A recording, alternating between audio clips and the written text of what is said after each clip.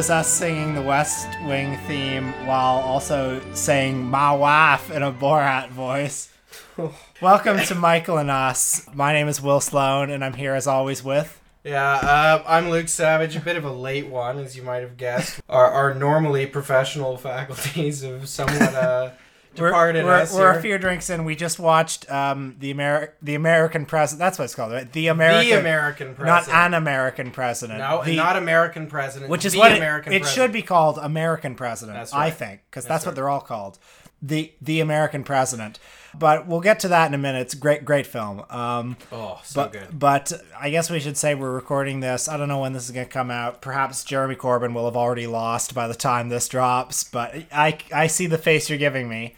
Well, we'll see what happens tomorrow.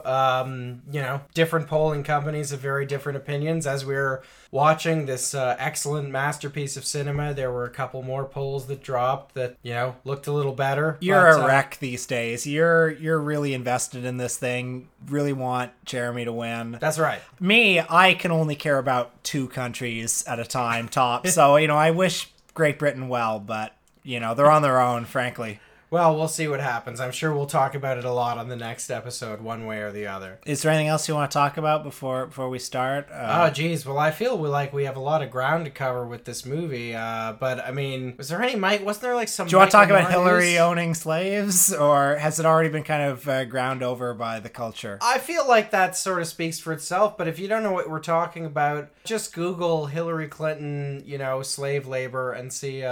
This is actually something I want to talk about before we get into it. Prison labor. I found that for some reason I find myself, every time Donald Trump tweets something, my Twitter feed is just full of, blue checkmark people all quote tweeting him with a little pithy... Sir, it's called the Constitution. Try reading it sometime. Every single one of those people should have the letters ACN after the name, in my opinion. So every time Trump says something, and he always tweets something terrible, but it just kind of rolls off my back. Hey guys, hey Will, Kofef. Yeah, Kofef. Am I right? But I find the only thing that gets me viscerally upset on Twitter is anytime Hillary Clinton does anything, and I wanna hear what you think about this, because on some level, am I overreacting to this? You're asking the wrong guy if you're looking for sort of a counterweight opinion to that, because, if people have read my writing or whatever, like, I'm very critical of Hillary Clinton. Here's what I think. I think that people like you and I think it's sort of a given that we're outraged by Donald Trump, and that we find him and everything he stands for completely offensive and disgusting. But the thing is, I can't really do anything to sort of, the Donald Trump voter on a day-to-day basis anyway, I can't do anything to change that. What I can do is kind of intervene in my own social milieu, and my own social milieu is much more likely to be sympathetic to Hillary Clinton. And so, I guess in the kind of final months of the presidential election was one of the people who sort of had the view that, it's still important to be critical of Hillary Clinton, because you can't just stop doing that because there's this threat further to the right. And I think the same kind of holds true, now that we're in the Trump presidency. I really resent this impulse that a lot of people seem to have, where they think that the only constructive response to somebody like Donald Trump is to never kind of criticize the people who are nominally supposed to be on your own side and who are the opposition. I think a lot of times the people that are quote tweeting Trump are, they're trading in a sort of social currency, and I don't really think that it does anything. To be fair, I understand, it's very upsetting, and I understand that, but if you go to any Donald Trump tweet and you look at, you click on the replies, and it's just all these blue check marks you've never heard of, clearly trolling for trawling for traffic and retweets and stuff. And I don't know. I think it's perfectly okay to be angry at an opposition to this that's so weak-kneed that it's capable of losing in the first place. And when it gets to the point where, the opposition, the supposed vanguard of that opposition published a book 20 years ago where they're talking a slave-owning aristocrat, right, in the, from a 19th century memoir or Well, something. in fairness, she sent back the slaves who stole, so that makes it okay. Yeah, she was sympathetic to them, even though in her words they were emotional illiterates. But I'm of two minds about it because on the one hand, I think that Hillary Clinton is still, she carries so much cultural currency. I mean, it's hard to imagine Michael Dukakis having this level of support 6 months after the election. But how much support, well, is there? Okay, right? This is why I'm of two minds about it, because if I rag on Hillary Clinton on Twitter, I think her fan base is a small proportion of people, and it's self-parodic at this point. I mean, these people defending her using slave prison labor on Twitter. I mean, she lost. Yeah. It speaks for itself. But I mean, I guess she's still, because she's out there in the media and she's saying all this stuff, she's representative of something bigger than herself. Yeah, and she's made a conscious attempt, especially in the last few weeks, to kind of return to the spotlight. So, I mean, I feel like maybe it's naive, but I feel like a lot of other people wouldn't have kind of done that. Yeah.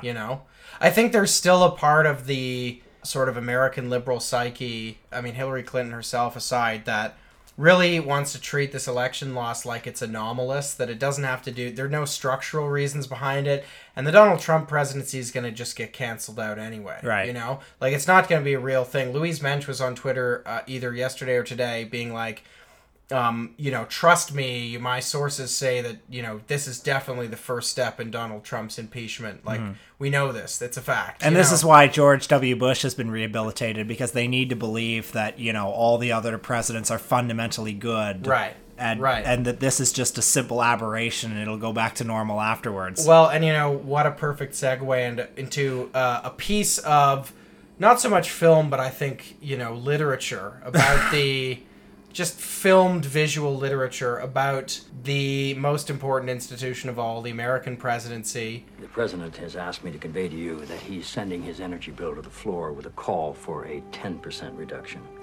The president's expecting our full support. Yes, he is. The president's dreaming, AJ. The president Sydney critically misjudged reality. If he honestly thinks that the environmental community is going to whistle a happy tune while rallying support around this pitifully lame mockery of environmental leadership, then your boss is the chief executive of Fantasyland. Good morning, Mr. President. How are you today? I couldn't be better. My apologies for the interruption. Mr. President, I don't know what to say.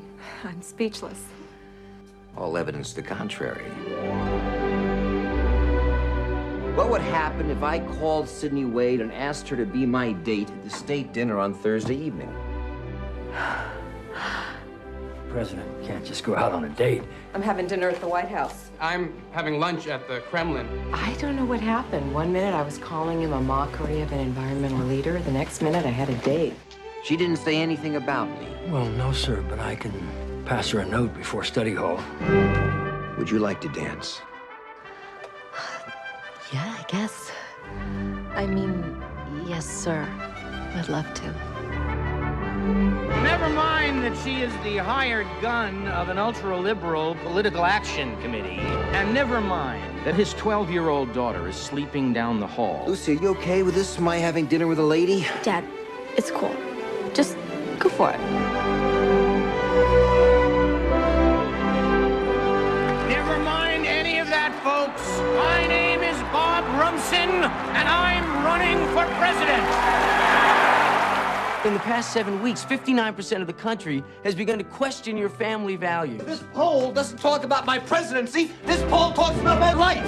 I gotta nip this in the bud. This has catastrophe written all over it. Sydney, the man is the leader of the free world. He's brilliant, he's funny, he's an above-average dancer. Isn't it possible our standards are just a tad high? Do you think there'll ever be a time when you can stand in a room with me and not think of me as the president? Which we watched this week on my request.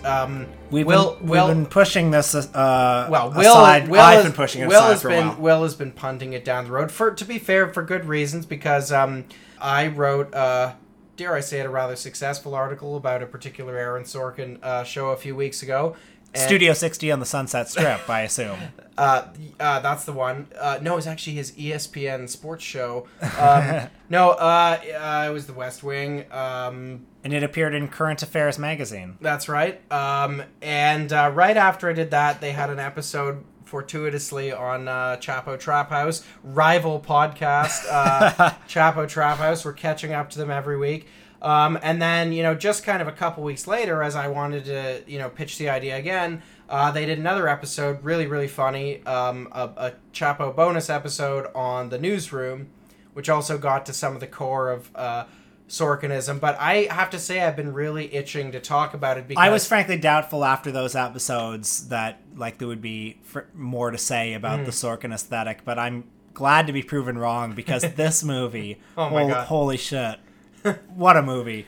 It's in some ways it's his least pretentious movie in a way. It's a romantic comedy, basically. Right. And it's his lightest movie. It's the one that has the least number of big self-important speeches, although it has a few. Well, But it's still like the urtext somehow for everything that followed. Yeah. It is a romantic comedy, but I do think it has sort of pretenses to something bigger. Oh, yeah. In a big way. But I should say he's incapable of writing a completely unpretentious movie. Yeah, unpretentious is certainly not a word I would use for this movie, but romantic comedy is the right way to think about it because, there's a point, if you remember, we'd watching the film for some time, and there's often a moment in the podcast, kind of the Michael and Us minute, if you will, where we're watching a movie and we're just really fucking tired of it. And one of us will kind of cautiously say, how much is left in this movie? And usually the answer is like, there's like 7 hours left in this movie. And this time I said, well, probably 45 minutes. And mercifully, there were only like 20 minutes left. But they were a pretty long 20 minutes. It was pretty long. But nothing happens in this movie was going to be my point. There is it's such thin gruel, even as a romantic comedy. Well, a recurring theme of these movies that we watch for this podcast, all these 90s movies, is it really takes you back to this end of history moment where you had this White House where there were all these cool, competent people in charge, and politics was just kind of this like parlor game. In this movie, there's Michael Douglas as the good guy, and there's Richard Dreyfuss as the bad guy, but they're just playing a game with each other, basically. Yeah. And, at one point, somebody comes in and says, Mr. President, the Libyans have bombed someone. It doesn't even fucking matter. Yeah. And then it's great because we get to see how big presidential decisions are made, and it's always just like a 30-second scene where somebody would be like, well, sir, intelligence suggests that a strike at 7 p.m. would inflict maximum damage on their intelligence capabilities. And then he's like, go. Whatever. And everybody, and Michael J. Fox is always coming in with, Mr. President, the polls have just slipped 8%. So it's this constant, it's like a game of pinball, trying to get the poll numbers up. That's right. Those are the stakes. What you did was very presidential tonight, or whatever. Yeah. That's great. Yeah, so there's a few familiar faces in this movie. So let's say what the movie's about. It's about, you got, I think the people deserve to know. Yeah. Michael Douglas stars as President Bartlett, basically. Although the actual President Bartlett, Martin Sheen, is his sidekick, his chief of staff, which is a very funny touch, especially since everything in this movie... this movie is just the proto West Wing. Even the opening credits are basically just the West Wing credits. Opening credits are these, kind of sounds like the West Wing music, and we see, it's a montage of a bust of Lincoln and a portrait of Lyndon Johnson. Yeah, it's and just one after the West another. Wing credits. It really just gets you so horny for the White House. Just American power. Just want to get fucking in there. So Michael Douglas is President Bartlett. Let's just call him President Bartlett. President Bartlett. And he is a widower. He lost his wife on the campaign trail 3 years ago. To cancer. But he has a daughter in the White House, so he's a bachelor president. And, he's just passing bills and, fucking... Except he's not even... fucking having meetings. I didn't even think... Actually... you don't even see him pass a bill. That's actually a good point. Yeah. It seems that his entire 3 years have been building up towards passing this one bill, which is the crime bill. The crime bill. Which they used to call the gun bill, but that made them look like pussies. As a wily political staffer in the Oval Office points out... we don't call it the crime bill or the gun bill because that makes us sound like weak or whatever. So we got the crime bill. That's the MacGuffin. Those are the stakes. But meanwhile, there are some other players. There's this environmental lobby group that also wants an environmental bill passed. Yeah. So he's weighing that. And meanwhile, it's just he and his staff are in there in the Oval Office, trading quips, trading barbs. They're getting shit done. Yeah, they're a quick-witted bunch. It's great. We hear lots of funny, amusing little anecdotes from them. Lots of great Sorkin dialogue in this movie, and also a bunch of these sort of walk and talk scenes, or the sort of Baroque versions of them that would later be popularized by the West Wing. So there's an environmental lobby group in Washington that has a new employee. She's new to town, and she's played by Annette Bening.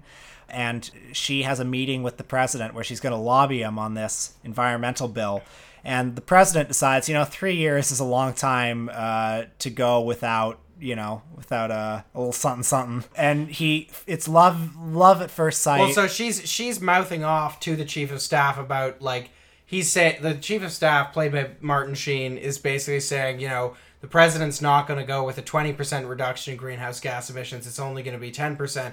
And she goes off on weak... One of those Sorkin-esque... And then he walks into the room and, of course, waits for the opportune moment to interrupt her.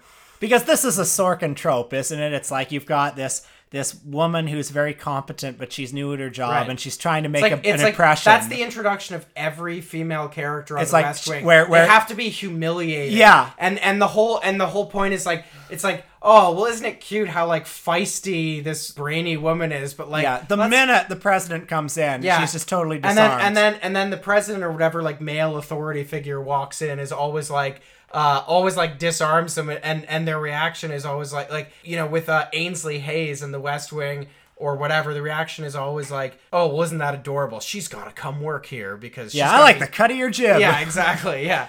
So she has a brief one-on-one meeting with the president where he decides that he loves her, and because she's a competent woman in an Aaron Sorkin movie, of course it has to cut back to her, at her shitty apartment with her shitty roommates, and her being like, oh, did he like me? I don't know. Right. And here is what 1/3 of the movie is. I swear to God, 1/3 of the movie is a series of scenes where he just impresses her and courts her by reminding her in various ways that he's the president of the United States. Yeah, so there's one scene where he's like, oh, I gotta go, I gotta catch my ride, and then a fucking helicopter lands. Marine One behind lands in the Oval Office or whatever. Yeah, see ya. I've got to go speak to the Israeli ambassador or whatever. It just all the time he has to kind of, and then he calls her at home, knowing of course that she's gonna be like, that's not the president. And then she hangs up, and then he calls her back, and he's like, all right, call this number, gives the number, ask for the president, and they'll be expecting you. And of course she calls the White House, and it's like, oh yes, the president's expecting you. And so, he does that is like 1/3 of the movie. Sir, I'm a little intimidated by my surroundings. And yes, I have gotten off to a rocky and a somewhat stilted beginning, but don't let that diminish the weight of my message. The GDC has been at every president for the last decade and a half that global warming is a calamity, the effects of which will be second only to nuclear war. The best scientists in the world have given you every reason to take the GDC seriously, but I'm going to give you one more. If you don't live up to the deal you just made, come New Hampshire, we're going to go shopping for a new candidate. You can't do that, Sidney. With all due respect, Mr. President, who's going to stop me? Well, if you go through that door, the United States Secret Service. That's my private office. You have to go out that door over there. So she's this super principled, very competent environmental lobbyist who, of course, immediately melts at the minute the president starts waving his dick around. That's right. 1/3 of this movie is just the most petulantly adolescent male fantasy. And Michael Douglas in this movie, I think one of the problems of the movie is the stakes seem so low. I mean, even though he's up for re-election and there's this crime bill that's going to be passed, Michael Douglas plays this movie as if he's Sean Connery as James Bond, totally unflappable. At no point in the movie does he ever seem threatened by anything. He's never and every scene is just a variation of Michael J. Fox, who plays kind of the George Stephanopoulos character, saying to him Mr. President, the polls are showing that the media is questioning whether you having a girlfriend means you're a family values candidate, and he'll be like, huh, really? Why isn't the media asking about the things that matter. Like last time I checked, a president was a human being too, and a president's life wasn't the same as politics. Check and mate. Why do the Republicans think we should fund an aircraft carrier instead of a school? Why don't the public care about that? Like, it's always like that. So there's a subplot with Richard Dreyfuss as, what's the character's name? Bob Dugnut or something, who the fuck cares? Who's kind of the Newt Gingrich character in the movie. Yeah. And he's running on a family values platform. It is kind of a time capsule, isn't it? I love the scene where it cut to, like, him and his circle of advisors, who of course are like physically identical and sound exactly like the president's advisors, except they're evil. As you pointed out, it's very like that scene in The Simpsons where you see like Republican HQ and then it's just the devil or it's just like something. Yeah. And he's just like, gentlemen, too evil. So yeah, we see all these guys in this kind of like smoky parlor, and then it cuts to President Michael Douglas and Annette Bening and the president's daughter playing Scrabble in the White House, as if to show like, well, the Republicans are these Washington old boys, these insiders, but President Bartlett over here, he's like a salt of the earth guy, likes playing Scrabble. One of my favorite lines in the movie was when the Annette Bening character, the whole point of the movie is that their relationship is causing him political problems, and yet sort of 6 months into their relationship, they're just curled up on the couch and they're just watching cable news. Yeah. And which is, very handy. The characters obviously felt that anyone watching would need some exposition, so they gave it to us. And she says, gosh darn it, I don't know how you put up with it. How do you stand these attacks all year from people that say they love America and yet they hate Americans or whatever? Good God. Like that kind of Okay, one, could you just imagine if Annette Bening were actually dating the president of the United States and she was like visiting him and staying overnight at the White House? There would be paparazzi out there. Yeah. Every day. There would be tabloids like speculating on when they had sex. That's right. In this, like, we see her, I think, harassed once by a paparazzi. She just sort of drops by, and then there's this running gag all the time. Every time she drops by, where she says like, yes, it was busy on don't get caught on DuPont Avenue or whatever. Well, at the end of the movie, when he delivers his big speech, which we'll get to in a minute. You folks, you're gonna get to hear the speech. But like he makes the big principled stand. This is after they've had a temporary breakup, and he goes into the Oval Office. 5 seconds. And then who wanders into the Oval Office? Well, it's her in like a sweatshirt, and she's like, "I heard your speech on the radio, and my car just drove over here." Yeah. It just sort of found its way over. Where are you going? I'm going over to her house. I'm going to stand outside her door till she lets me in. And I'm not leaving till I get her back. And how are you going to do that, sir? Well, I haven't worked that out yet, but I'm sure that groveling will be involved. You're just going to drive over? AJ, I'm commander-in-chief of the most powerful army in the world. You don't think I can drive 10 blocks? Just stay away from DuPont Circle. I hear it's murder this time of day.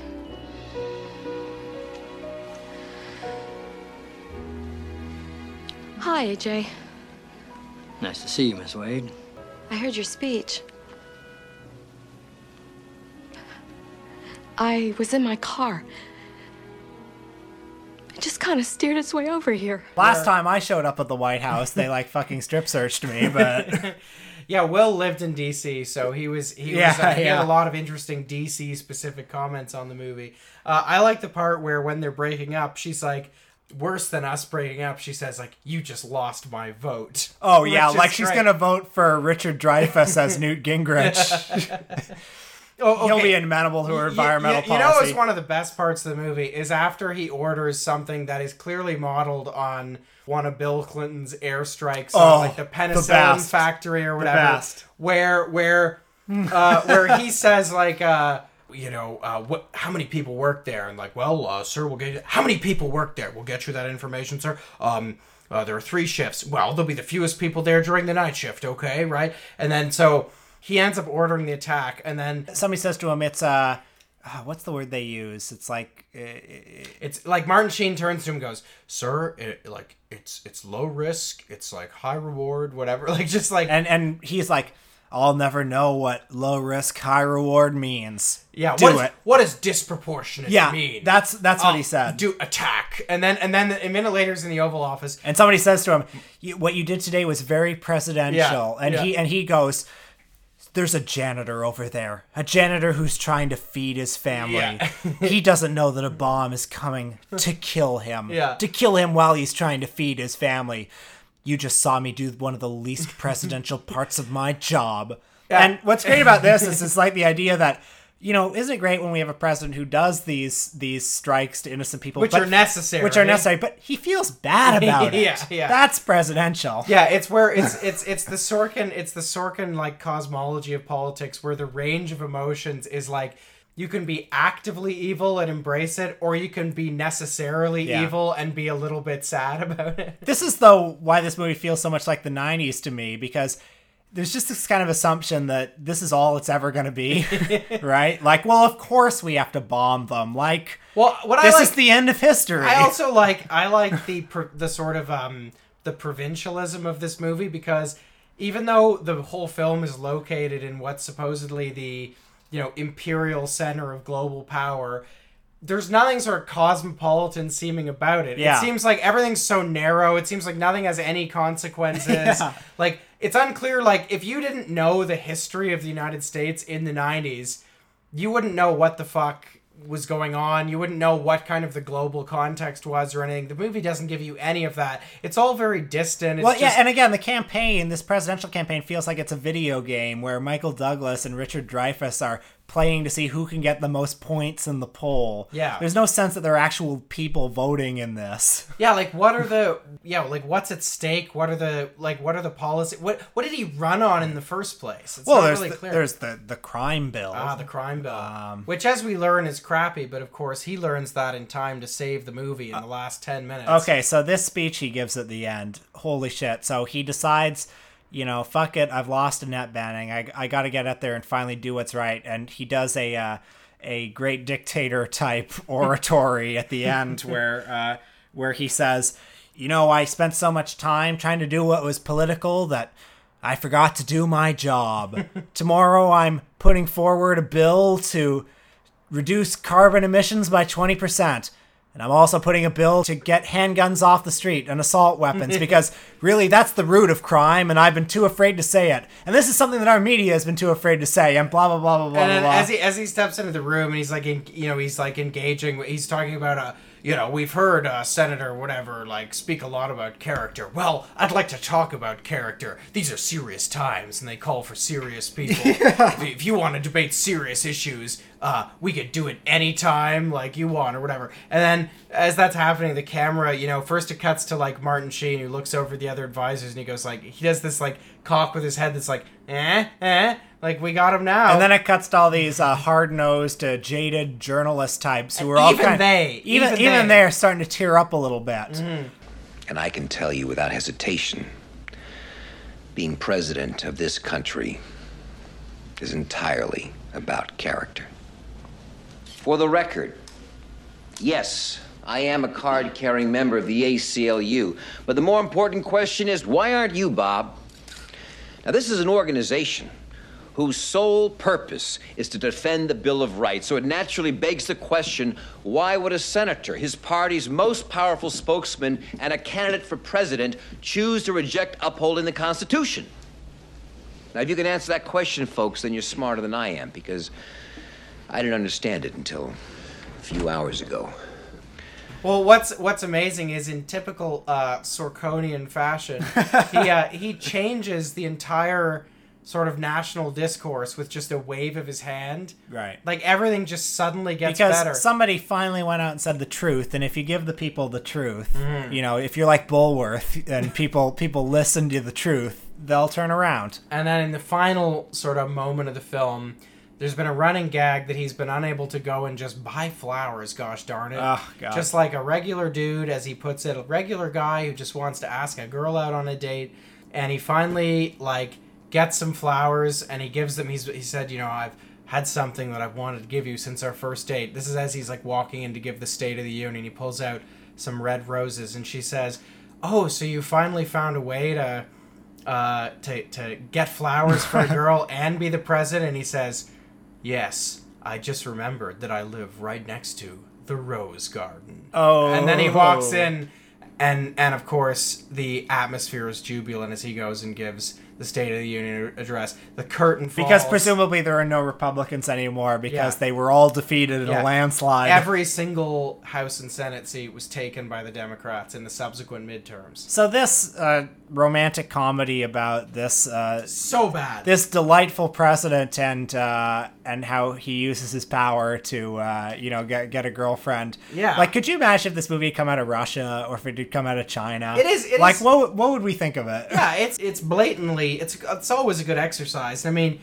it is just sort of a propagandistic celebration of, like, I don't know, American nationalism and the power of the presidency and stuff. It's we're kind of laughing about it as in a way it's just like a benign, stupid, like, romantic comedy. But it's true that if it came out of any other country, it would seem very alien and even more stupid. And we would ask, who are these rubes in, like, Siberia that take this seriously or whatever and vote for Putin? That's what we would ask. We have serious problems to solve, and we need serious people to solve them. And whatever your particular problem is, I promise you, Bob Rumson is not the least bit interested in solving it.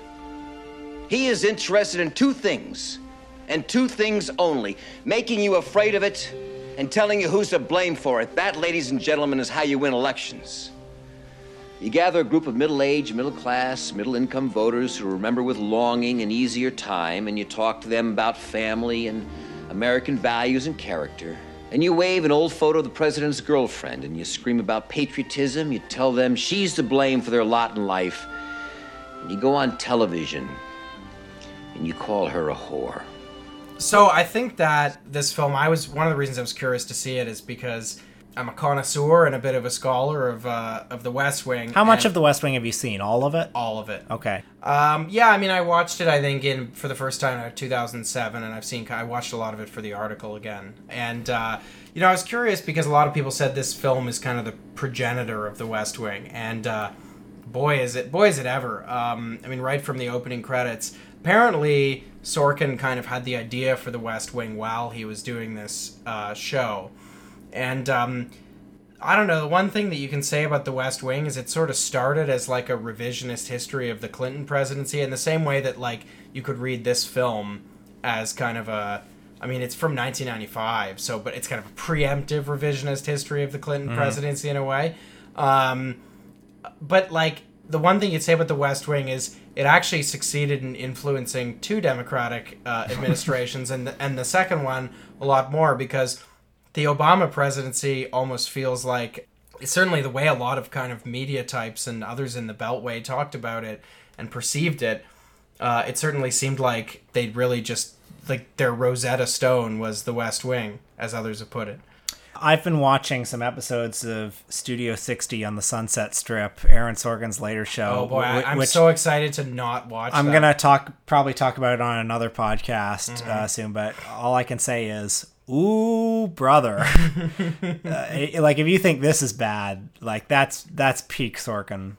I think The West Wing is the only thing Sorkin really did where, I mean, it's really bad. The politics of it are terrible. But the thing about it is, much more than this movie, it is, like, passable sort of middle-brow drama. The Social Network's pretty good, Yeah, Social Network's good. But he just wrote the screenplay for that, yeah, right? And this film, we should maybe say, was directed by Rob Reiner. That's right. But come on, it's an Aaron Sorkin joint. It is such an Aaron Sorkin joint. Watching all this Studio 60 and watching the American President, excuse me, I find him a uniquely bad writer. Yeah. I mean, it's that kind of, like, Kevin Smith type dialogue where it's too clever by half, and, like, every character just sounds like the same guy talking, like he's having his own Socratic dialogue. Have you seen you might have seen the ads for it on Facebook? You know those ads where it'll be like Werner Herzog teaches you filmmaking. Have you seen the one that's like Aaron Sorkin?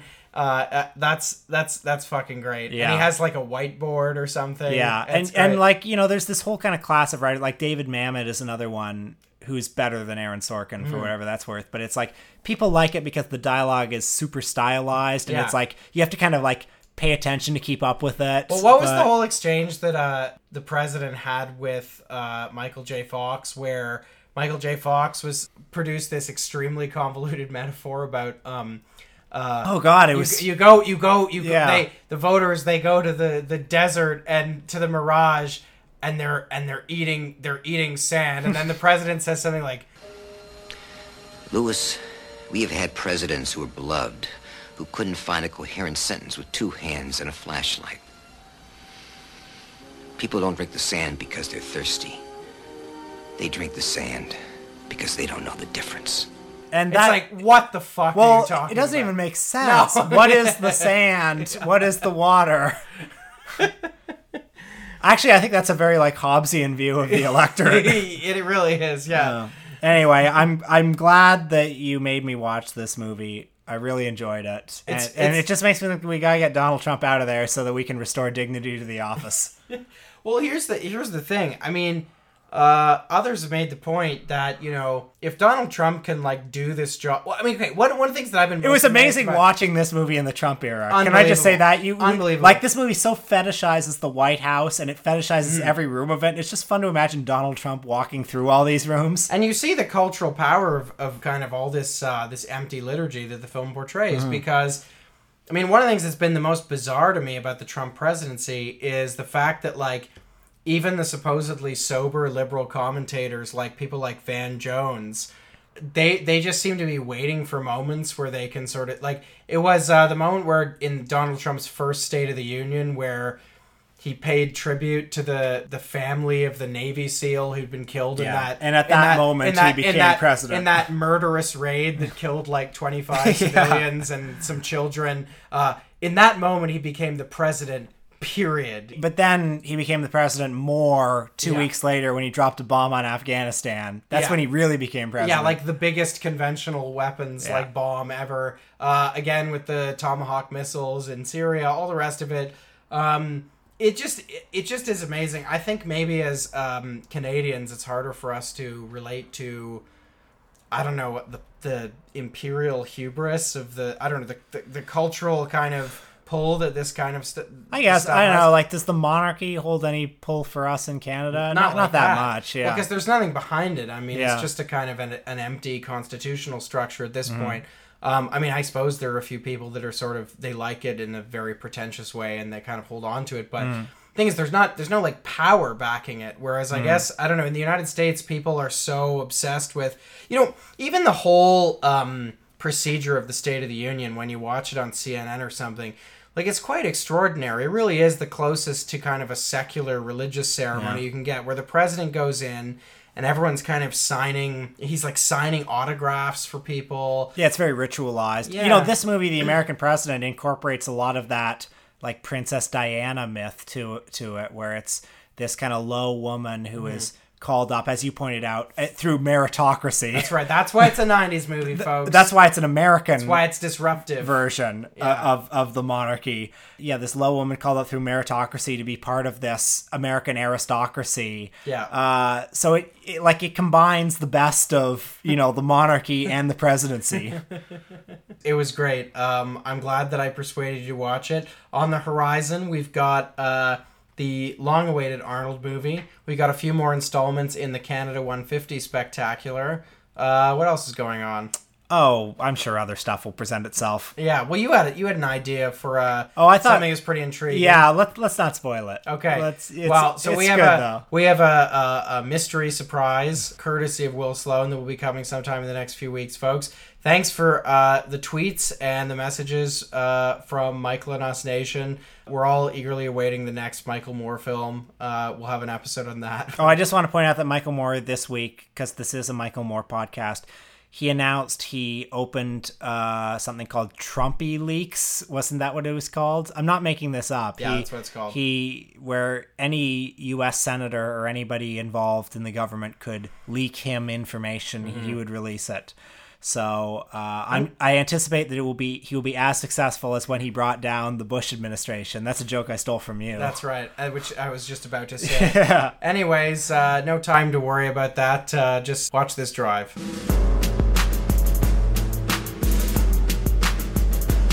What's next? Did you get the popcorn? The filibuster is in. I'm Toby Ziegler with the drop. And what kind of day has it been? This Lynn spitting the truth, Agent Butterfield level detail on this track while you got that Black Mirror Wayne retail.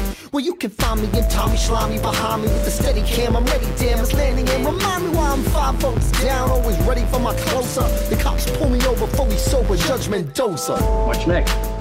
What's next? What's next? And I'm saying, what's next? What's next? What's next? What's next? And I'm saying, what's next? Sir, when I ask what's next, it means I'm ready to move on to other things. So, what's next? Yo, ma, your body, your work's inspiring. Yo, ma, your cello is a siren. We gonna get into some shit soon. Call up Fitzwallace and Nancy McNally and get them to the sick room. Click, boom, I've been here before and I know the way out. Attack with a proportional response and let it play out. Donatella, tell him I'm ready, forget the text. You ain't getting Uncle Fluffy, motherfuckers, what's next? What's next? What's next? What's next? And I'm saying, what's next? What's next? What's next? What's next? And I'm saying, what's next? The Flental.